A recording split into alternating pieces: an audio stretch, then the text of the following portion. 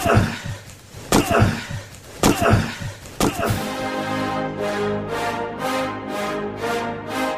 rolls out to the right, pitches off to Taylor, and Taylor's to the 20, down to the 15, down to the 10, 5, 4, 3, 2, 1. Touchdown, Billy Taylor! Touchdown, Billy Taylor! Billy Taylor scored a touchdown from 21 yards out. The crowd goes berserk. It was November 22nd, 1969. That they came to Barry, Michigan, all dressed in maize and blue. The words were said, the prayers were read, and everybody cried. But when they closed the coffin, there was someone else inside. Oh, they came to Barry, Michigan, but Michigan wasn't dead. And when the game was over, it was someone else instead. 11 Michigan Wolverines put on the gloves of gray, and as the organ played the victors, they laid Woody Hayes away. Under center is Wangler at the 45. He goes back. He's looking for a receiver. He throws downfield to Carter.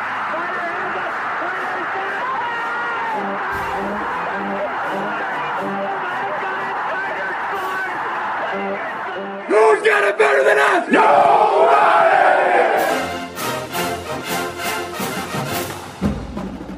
Welcome to the Michigan Man Podcast on Wolverine Sports Radio, a member of the V-Sporto Network, and in partnership with SB Nation's Maize and Brew, for Wolverine fans from coast to coast.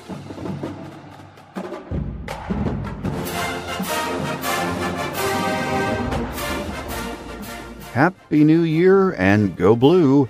I'm your host, Mike Fitzpatrick. From the very minute Jim Harbaugh made the decision to come home to Michigan, fans and media have followed his every word. From his first recruiting class to spring football, his summer missionary trip, satellite camps, and then the season. It has been a wild and exciting ride this year for all of us who love Michigan football. We end the year knowing better days are ahead. With that in mind, on the last show of 2015, we turn our attention to the business at hand, which is winning the Citrus Bowl and getting that 10th win, which will be easier said than done against an imperfect but very talented Florida team. On Tuesday, Angelique Shengelis joined me with a Michigan perspective on the game. On today's Visitors segment, we will spend time with Brady Ackerman, the pre- and post-game host on the Gator Radio Network, and the sideline reporter during the games. Brady's a busy guy. He also co-hosts Swamp Talk with former Gator quarterback Shane Matthews right here on the V-Sporto Network. We'll get to Brady in just a minute. First, my final view from Section 17 for the season.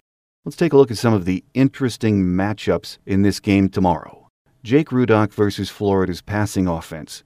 Now, the last time we saw Rudock, he took a big hit against Ohio State, and he was knocked out of the game with a shoulder injury. By all accounts, he is healthy now, but will face a difficult task going up against Florida's secondary on Friday afternoon.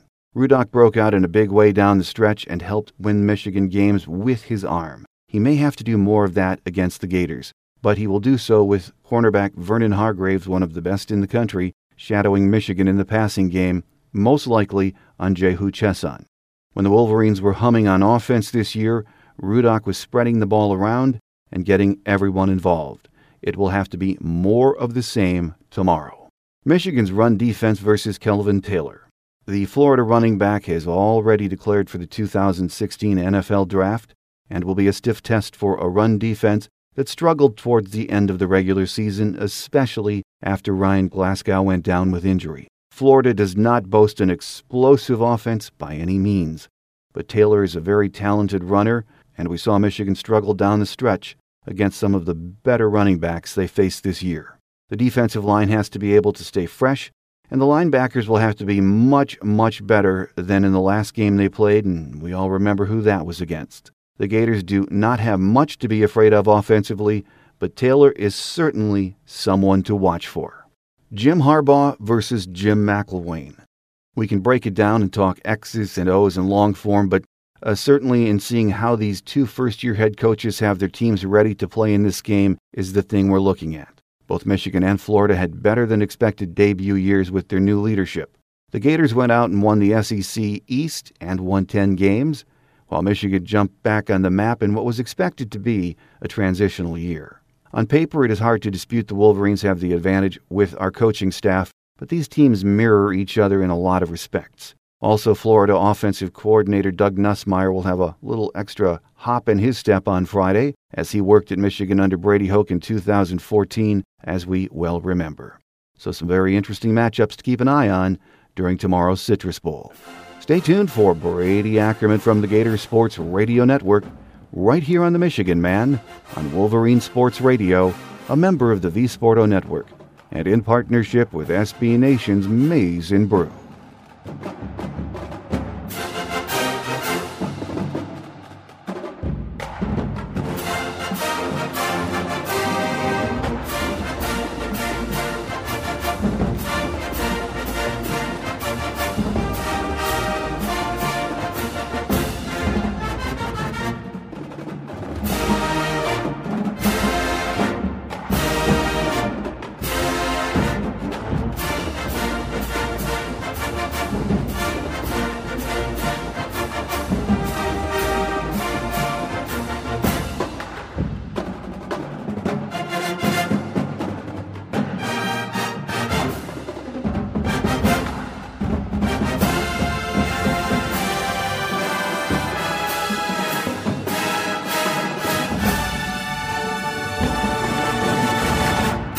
With us on our game day segment this week, actually on our visitors segment, is Brady Ackerman, co-host of the Gator pre- and post-game shows, as well as a sideline reporter on the Gators IMG Sports Network. And Brady also hosts the Swampcast with former Florida quarterback Shane Matthews, right here on the Gator Sports Radio Network on V-Sporto. It's great to have you on the show, Brady. Well, I'm looking forward to it. Great to be on with you. And anytime Florida and Michigan get together, that provides great entertainment. It's certainly great in the state of Florida. There's a ton of Michigan alumni down here, some of which are my friends, so it makes it a lot of fun when Michigan and Florida can get together. Well, it's going to be a fun week, and it's a very interesting game, Brady. Florida put together a 10-3 season. They won the SEC East, played Alabama in the SEC championship game. Pretty darn good year for Coach Jim McElwain in turning this program back around.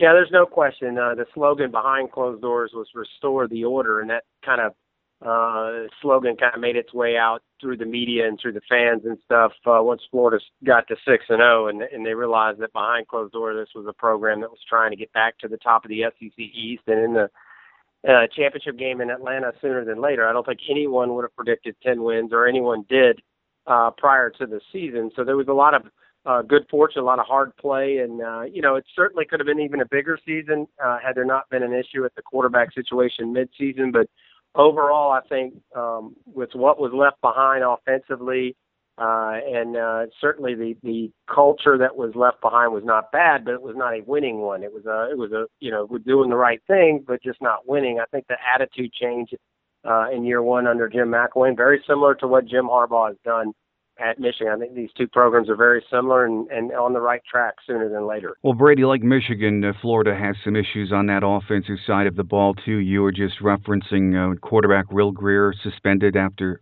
6 games, I believe it was. Treon Harris took over at quarterback. It's been a struggle for him, hasn't it? It certainly has. When he came in his first game against LSU, he played great. LSU top 10 team on the road, needed a fake field goal to beat Florida. He had a huge game, made some big plays, but he kind of got exposed in the fourth quarter. He was 2 for his last 10 throws. All those throws with the game either tied or Florida down 7. And I think teams kind of started figuring him out how to attack him. And he really struggled throwing the football. And he's a guy that obviously comes from a big-time program, won a bunch of championships in high school. When he's been thrown in there in short spots, even 2 years ago up at Tennessee, down 9 in the fourth quarter, he took Florida to a 1-point victory when he relieved Jeff Driscoll.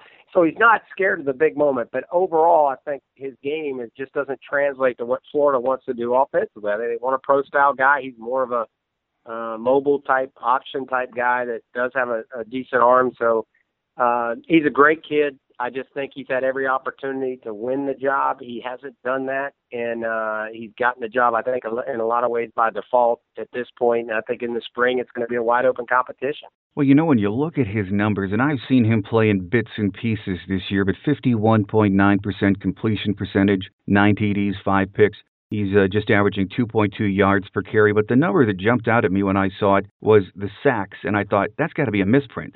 So I checked it in a couple of sources, and it said 29 sacks, which is absolutely amazing. Yeah, Well, a lot of it's on him. Some of it's on the offensive line, but I'd say out of those 29, just off the top of my head, 60, 70% are on the quarterback, either A, holding on to the ball too long or being indecisive. It was one of the things that Grier kind of grew into in those 6 games as he won the job in game 2 and kind of took the reins from that. This was an offense that had a patchwork offensive line, 2 true freshmen starting at the end of the season, a graduate transfer from FCS at one tackle who, is a good kid who's played hard, but obviously not where Florida wants to be at this point in time. But that was kind of the situation. People may not know that McElwain inherited in the spring. He only had 6 scholarship offensive linemen. His best one, or at least the guy who's played the most, couldn't go through the spring because of a shoulder injury. Then his second best one ended up having his football career end during spring football. So in the summer, they're just trying to get people together. They took a couple graduate transfers. Obviously, they've played some true freshmen. And so when Grier was at quarterback, he was able to get the ball out of his hands quickly, to be decisive, and that's just not a strength of Treon. And, at times they've protected great, and he just held it too long. Other times he's escaped the pocket too soon, and he's given up a sack. And then other times they've gotten beat. I mean, they haven't been. Don't let me fool you or get you to thinking that this has been, an A-plus offensive effort. That is a unit that has struggled this year mightily, especially running the football. And but they'll be better next year. They play 2 true freshmen, as I mentioned. Well, this year, even with that patchwork offensive line that's lacked depth, Kelvin Taylor rushed for 985 yards. He announced he's going to enter the NFL draft in the spring. Considering what he had to deal with on that offensive line, he's a pretty darn good-looking back. Yeah, you think about it. He's a guy that if you look at him, he should average 5.3 yards a carry. If he does, he rushes for 1,350 yards. We're talking about an all-SEC back. But he averaged 3.9 yards a carry, and I can tell you a lot of times he had nowhere to go. Now, he wasn't a big part of the game plan against Alabama for whatever reason. I don't know if it was a situational stuff, but, that was disappointing, and I would expect him to be a bigger part of the game plan against a very good Michigan rush defense, but you look at him in Florida's biggest games, Tennessee, which they came back, he had 100 yards, and he was able to give them balance. In the Ole Miss game, he had close to 100 yards. Against Florida State, he matched Dalvin Cook, although the Gators couldn't do anything. And against Georgia, in a big game that Florida had to have, he had over 100. So he's had a really good junior year. It's time probably for him to go. Backs only have so much tread on the tires, and I'd like to see him. I think a lot of people would like to see him get over 1,000, and of course that seems possible. But he only had 8 yards against Alabama, so we'll see what he can do against Michigan. But he's been a very good player for Florida this year. Arguably their most consistent player, and he's really grown up a lot this year as a football player. And being the son of a Gator great like Fred Taylor, certainly tough shoes to fill, but I think he did a great job. Well, one thing Florida and Michigan have in common is Doug Nussmeier. He's a very sharp guy, great X's and O's guy, and I would think he should have a very good idea how to attack this Michigan defense, whose personnel he's very familiar with, Brady. Well, I agree with you, but again, the execution part has been the problem. I think he's had good plays against Alabama. You go back and watch the game tape, Florida's got people running wide open. You go back and watch the Florida State game, Florida's got people running wide open. The game planning has not been an issue for Florida. It's execution. If it hasn't been the quarterback, which most likely the last 6 games it has been, it's been a breakdown here on the offensive line or a breakdown here in protection or something of that ilk. But, I think he'll have a good plan. You hope that 15 days, they can build some confidence into Treon, find some plays he's really good at against Michigan's defense that he can execute. But I think Florida's going to try to run the football. I really do. I think they kind of got away from it against Alabama because they felt like it was going to be too tough of a task. And not that Michigan won't be just as tough, but I don't think they'll get away from the run as quickly as they did against Alabama. I think they're going to try to get back to that. And I think having this much time to prepare should give Florida a chance to run the football. They're not going to beat Michigan throwing for 300 yards. Even if that's Michigan's weakness, that's not where they're going to do it. They got to run and then find big plays in the passing game off of play action. Well, with us on our visitor segment as we get ready for the Citrus Bowl on Friday is Brady Ackerman, co-host for the Gator pre- and post-game shows, as well as a sideline reporter on the Gators Sports Network. Brady, in many ways, these two teams mirror each other, struggling offenses, defenses that are very, very good. The Gators gave up the sixth fewest yards and the eighth fewest points in the FBS, despite being on the field an awful lot this year. That is a darned good defense, isn't it? It really is. I mean, if you look at and I don't want to say it was wasted this year because they did get to the SEC championship game, but the last 4 years, this unit has been the bell cow for the football program. They've been every bit as good as teams who played for championships across the country.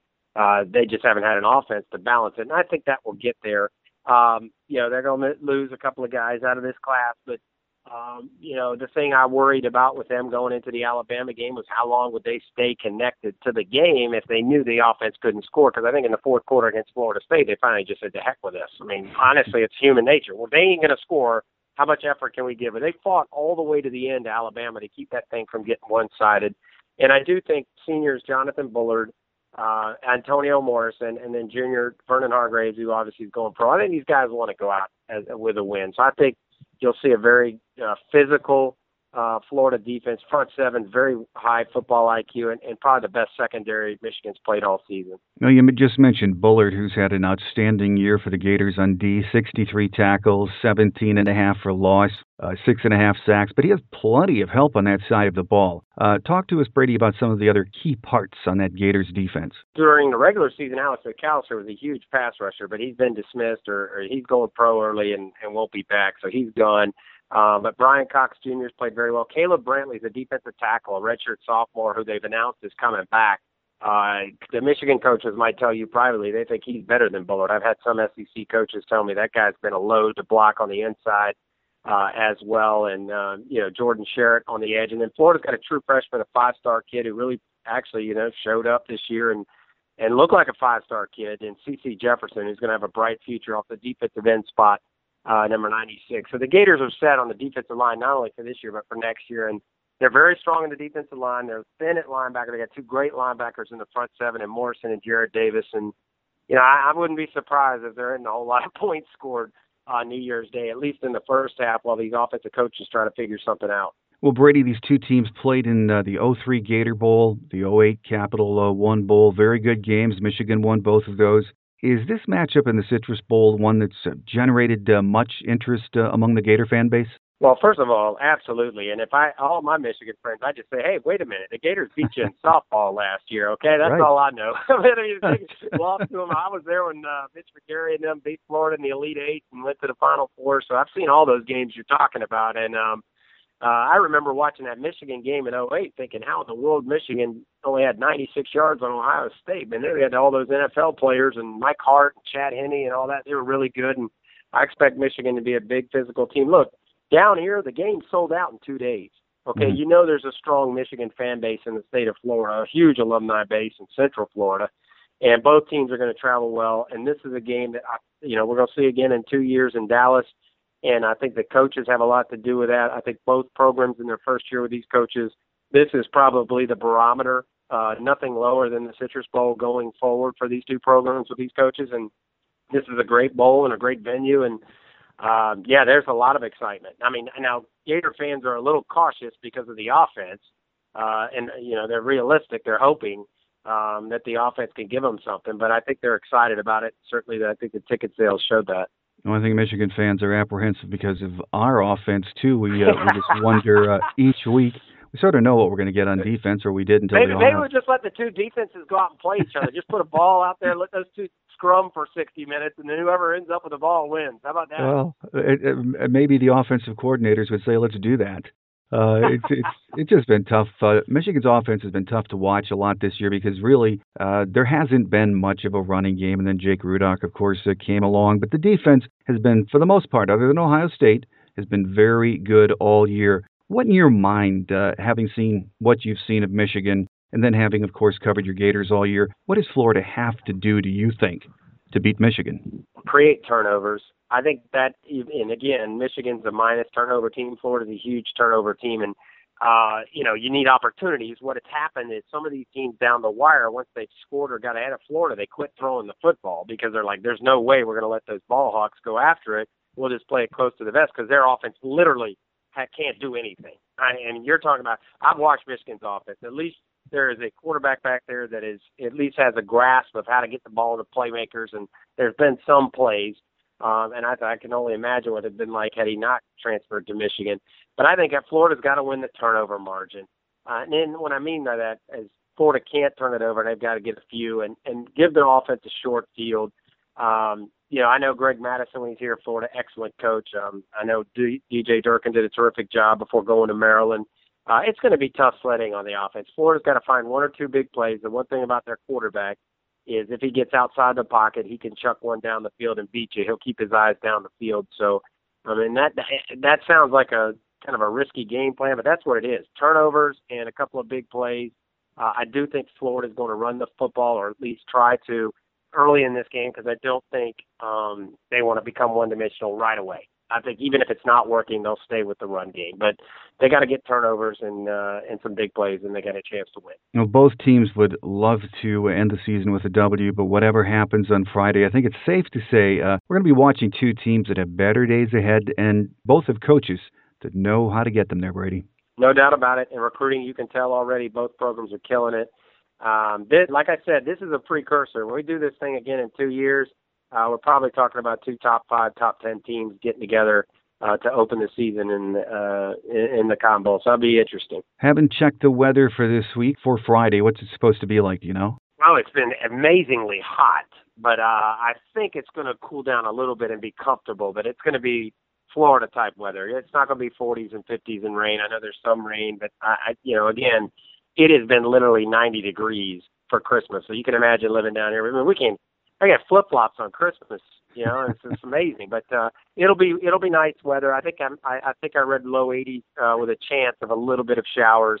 I don't know if that's late in the day or not, but being the sideline guy, I should probably check up on that a little bit closer so I'm prepared. But I know it's not going to be cold. Well, it's going to be a lot of fun. The Citrus Bowl, 1 p.m. on New Year's Day. Our guest has been Brady Ackerman, who's the co-host of the Gator pre- and post-game shows, as well as the sideline reporter on the Gators IMG Sports Network. And Brady also co-hosts the Swapcast with former Florida quarterback Shane Matthews on Gator Sports Radio right here on the V Sporto Network. So, Brady, thank you for taking time today, and maybe in 2 years we'll catch up again. Let's do it again, and y'all travel safe down here if you haven't made your way yet, and look forward to all the Michigan fans being down in Orlando. We'll talk to you soon. Wolverine Quick Hits is next as we wrap it up for another week and year here on The Michigan Man on Wolverine Sports Radio, a member of the V Sporto Network and in partnership with SB Nation's Maize and Brew.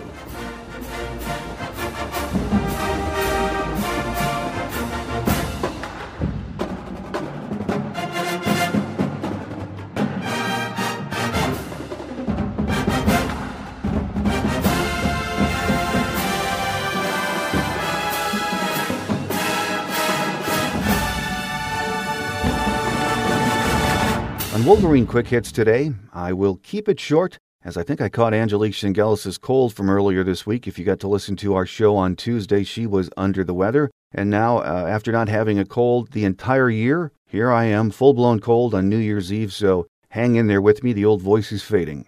Shane Morris told members of the media yesterday he is staying to compete for the starting quarterback position next year. He said that he has never once thought of going somewhere else. He committed to Michigan as a sophomore at Warren De La Salle High School, and that commitment has never wavered. Yesterday, Jabril Peppers told reporters he always expects to play. When pressed about whether he will actually play tomorrow, Peppers' answer was, "We'll see." So I guess we have to wait for game day to see if he will get on the field. From what we know, he has not practiced this week and is still wearing a protective device on his right hand. Basketball got a big win on the road against Illinois on Tuesday to open the Big Ten season. Out of nowhere, Mark Denal contributed 26 points, which was a career best for the junior, and Karis LeVert trailed him with 22 points. Michigan will be back in action on Saturday against Penn State at Chrysler Center.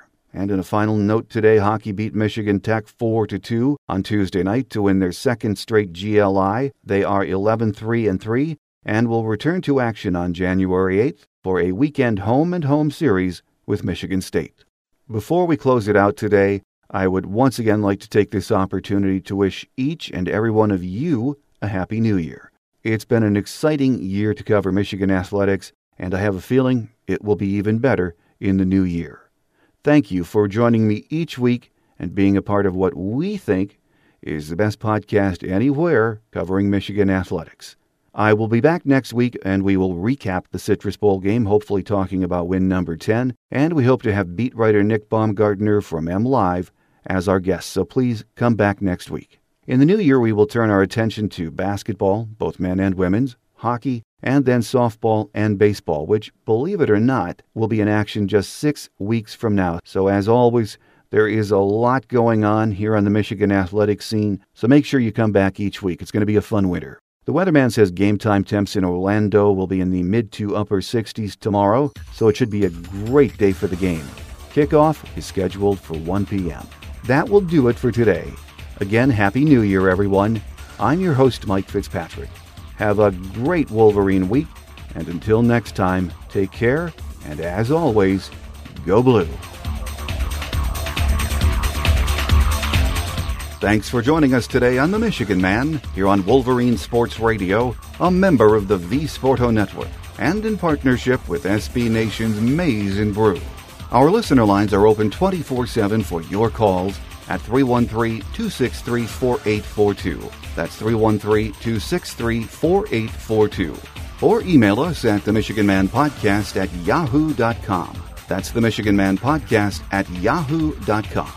The Michigan Man Podcast is produced at the studios of Robin Lynn Productions, Allen Park, Michigan, and is not affiliated with the University of Michigan. Go Blue. Tax day is coming. Oh, no. But if you sign up for Robinhood Gold's IRA with a 3% match, you can get up to $195 for the 2023 tax year. Oh, yeah. Sign up at Robinhood.com/boost by tax day to get the biggest contribution match on the market. Subscription fees apply. Investing involves risk. 3% match requires gold for 1 year from first match. Must keep IRA for 5 years. Robinhood Financial, LLC, member SIPC. Grand Canyon University's RN to BSN online degree program makes earning your bachelor's in nursing possible. Balance online coursework with local in-person clinicals to position yourself for potential leadership opportunities in the time you have from wherever you are, leaving room for what matters. Achieve your goals with your personalized plan and team behind you. Find your purpose at Grand Canyon University. Visit gcu.edu.